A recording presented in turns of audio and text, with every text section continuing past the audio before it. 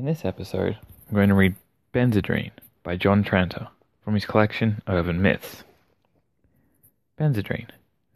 Love is an endless oil, and the best robots doze in jail, waiting for the roof-vibrating voice, the chatter on the streets more piercing than a princess screaming under a meat truck. My trembling ass will sit on her brilliant eyes. Yet in my pocket I keep a fortune cookie. Frictions lead nowhere, vinegary death. I have been bitter with you. I have waited in dreams and invented the 25,000 comrades who came to resurrect the tubercular utterance from the fading, vomiting wave. Each heart a package devoured by the cannibal dynamo of corporate growth. And from the narcotic haze of Bloomingdale's, I was that damaged old man who watched the inept shoppers mount a ladder of pain.